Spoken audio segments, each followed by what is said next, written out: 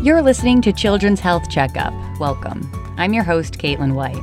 And today we're talking about building healthy habits as a family, getting enough sleep, exercise, and how to deal with all those screens. Joining us for this conversation is Otto Santiago. He is a clinical dietitian with the Get Up and Go program supported by Kohl's Cares at Children's Health. Now, a lot of components factor into building healthy habits. Can you talk about the importance of managing things like screen time and share some ways some families can do that at home? Yes. First and foremost, it's important to understand that according to the American Academy of Child and Adolescent Psychiatry, children that spend a lot of time on screens are exposed to things that sometimes don't help the child, such as violence and risk-taking behaviors. There's negative stereotypes, cyberbullying, advertising aimed at children. There's things that happen, and then it can lead to other problems such as sleep problems, lower grades in schools, reading fewer books, less time with the families and friends, weight problems, which goes along with spending too much time on the screen, being sedentary. And then they also learn other ways, other ways to relax and have fun. So very important to bring that up because the American Academy of Pediatrics also recommends children below the age of 18 months not to have any screen time. For kids 18 months all the way up to 24, which is about 2 years old, an hour or less. So you can see there that they're already putting that time frame there so that way your children can spend more time with you in the household doing other chores or other activities that would prevent them from being active. Strategies that parents can do, everybody as a family, it's creating communal screen activities, to possibly engage the children in different ways, breaking down screen times, participate in regular physical activity with the family, going on walks, bike rides, trips to the park. Model the type of behavior you want. Obviously, we teach this to our parents. We teach a class that's called Division of Responsibility, and that has to do with the parents being the model, and they determine the what, when, and where things that happen in the household. So those are things that we teach the parents. Reinforcing the message by having, consistent conversations about appropriate amounts of time of screen time. Again, the biggest thing is monitoring the time on devices. Use a timer to make sure that your child is spending the time that they need on the screen. Balancing the exposure by implementing, earned screen times. Obviously, as they become teenagers, they become more independent. So you can actually have a discussion with the teenager so that way they can do the things that they're supposed to do and then they can earn these times. Another thing that parents can do is removing digital devices from the kids' bedroom or shutting them off completely. Minimum at least 2 hours before bedtime that parents can do is just build a routine. Their younger age, in that age group of toddler all the way through 8, 10, 12, sometimes reading a story, starting the kid, brush your teeth at a certain time. They say the bedtime is at 8 o'clock. Start the routine maybe at 7 o'clock in the evening. Brush your teeth, get the kid ready to change, turn off devices, and then maybe read a story to the child. Those are things that can be done consistently and will help the child and the parent have a success at minimizing time in front of the screen. Now, you mentioned the importance of getting enough sleep. It's often easier said than done. What are the consequences of not getting enough sleep, and how can parents make sure their kids are getting the rest they need? Sleep is very important. It's our body's chance to heal and restore.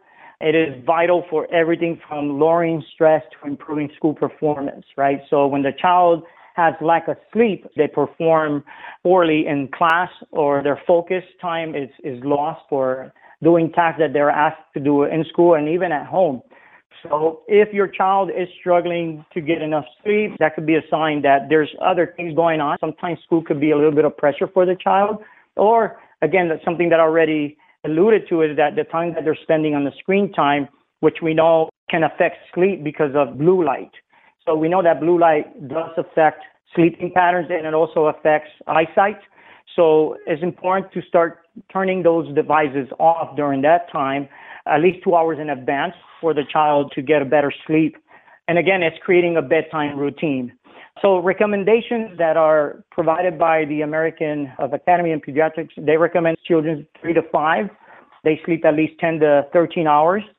For our kiddos that are in the age group 6 through 12, at least 9 to 12 hours. Now, for adults, we already know that it's between 7 to 9 hours of sleep as you get older. But kids, if you notice that your child is sleeping a little bit longer, it's okay. When they're that age group between 6, 12, and maybe a little bit into their teenage years, they may sleep 12 hours or so. That's okay because they're still growing and developing.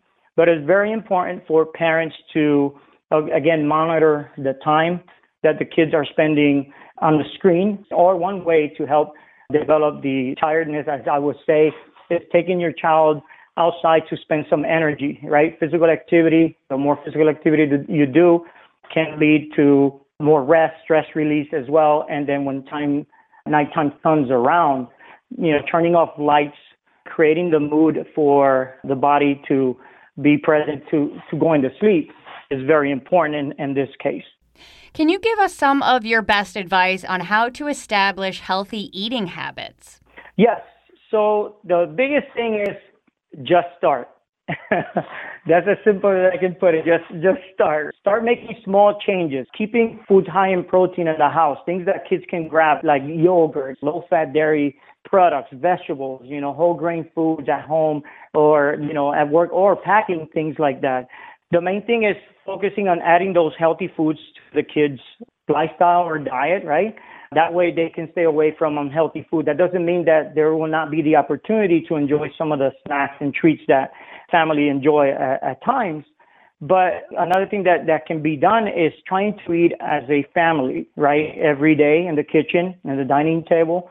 This helps the children and the family focus on healthy eating. It's trying not to point fingers or talk down on the child if they're not eating a food that you're providing. It's just introducing the child to the food, and that way they can make a decision, maybe try it, and they can decide if this is something that they enjoy or not. That's part of the division of responsibility that we teach. Again, one thing that parents can do as well to help their children is maybe buying a healthy recipe book. I'm pretty sure a lot of parents that are listening probably have some form of recipe book that they haven't put out. So I highly suggest take it out, dust it off, blow it out, make a couple of those recipes. You don't have to cook a recipe every day. At least once a week, try something different. So you can start making those small changes as you go. Packing healthy lunches if you work, right, or the child for school if they're allowed to take some form of lunch to school. Pack them healthy meals. That way they have more control over the things they eat. Now, I know that exercise is also a big component of the Get Up and Go program. What are some of your best tips for families on setting exercise goals together? Yes. So the biggest thing that I find a lot, because this is a question that actually comes up a lot in my classes, is how do I get my kids to be more physically active, in other words, right? So the main thing is choosing activities that fit your child's age and development. If you start there, that makes the process a lot easier, right? Sometimes, obviously, as parents, I am a parent. Sometimes we are tired and the kids are full of energy, right? So we got to find ways to still participate with them in that activity. Things that you can do is allowing your child to engage in structured and unstructured activities. So structured activities, again, if your child likes team sports or they like, for example, jiu-jitsu, some form of martial art, they like basketball or something like that, put them in a team. That way that's more of a structured environment. Now, unstructured activities is where you can take your kid to the park or take them outside to the backyard. If you have a trampoline, let them jump in the trampoline. These are things that are unstructured. So the main thing for parents is to, again, start somewhere. Like, obviously, if you have children, you want to make sure that things are designed or the things that you pick will not be considered boring to your child, because the main thing is you want to make it fun for the child to participate in the activity. Or sometimes what I suggest parents is, remember when you were a child, what were some games that you played as a child? Maybe introduce those games to your kids, and maybe they like them. Those are some things that they can do. You know, our children learn, like I mentioned before, from us about healthy, active living, again, including your family and physical activity every day. It's what's going to create that routine. And then again, back to setting a goal is maybe start with walking, maybe, right? You know, you can set a goal that you're going to walk maybe twice a week for a certain amount of time or distance. right? So that's a goal that you can set up with your family. You can take your kid with you. If they have a bike, then have them follow you on the bike, right? So you can find activities that your child will still enjoy, taking them outdoor. And obviously, we know the situation that we're in now, but as long as you are socially distancing and keeping things in order, you'll still be able to participate in these activities. Again, it's picking something small. It doesn't have to be something big. You don't have to join a gym to be active. One thing that you can do, another example that I will provide that I did with my children was I bought water balloons.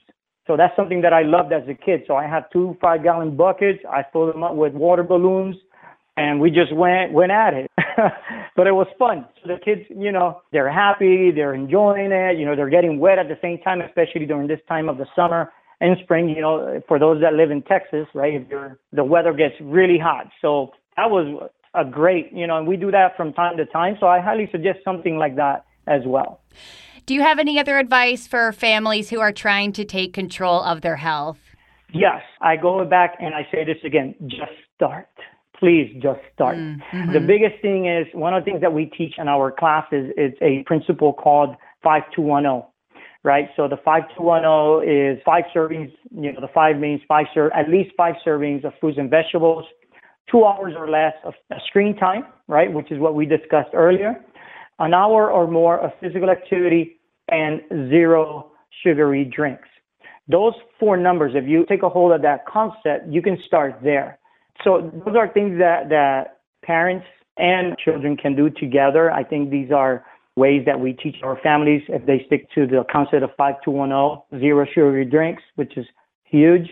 The 1 hour or more physical activity, 2 hours of less screen time, and at least 5 servings of fruits and vegetables per day minimum. So you can start there. So tell us about the Get Up and Go program at Children's Health and how you work as a team to help families build these healthy habits. Absolutely. So as you know, our mission in Children's Health is to make life better for children. So one way that we make life better for children is providing the Get Up and Go program, which is our umbrella name for the different programs that we have.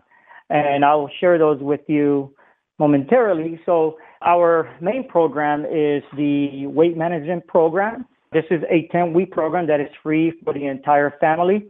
This program is designed to help families learn healthy lifestyle habits. For participating in this program, the families do receive a 20-week free membership to the YMCA because we are also partnered with the YMCA to provide this program to our families, and it serves families that speak English and Spanish, and the age group that we serve for this program is between 6 through 14.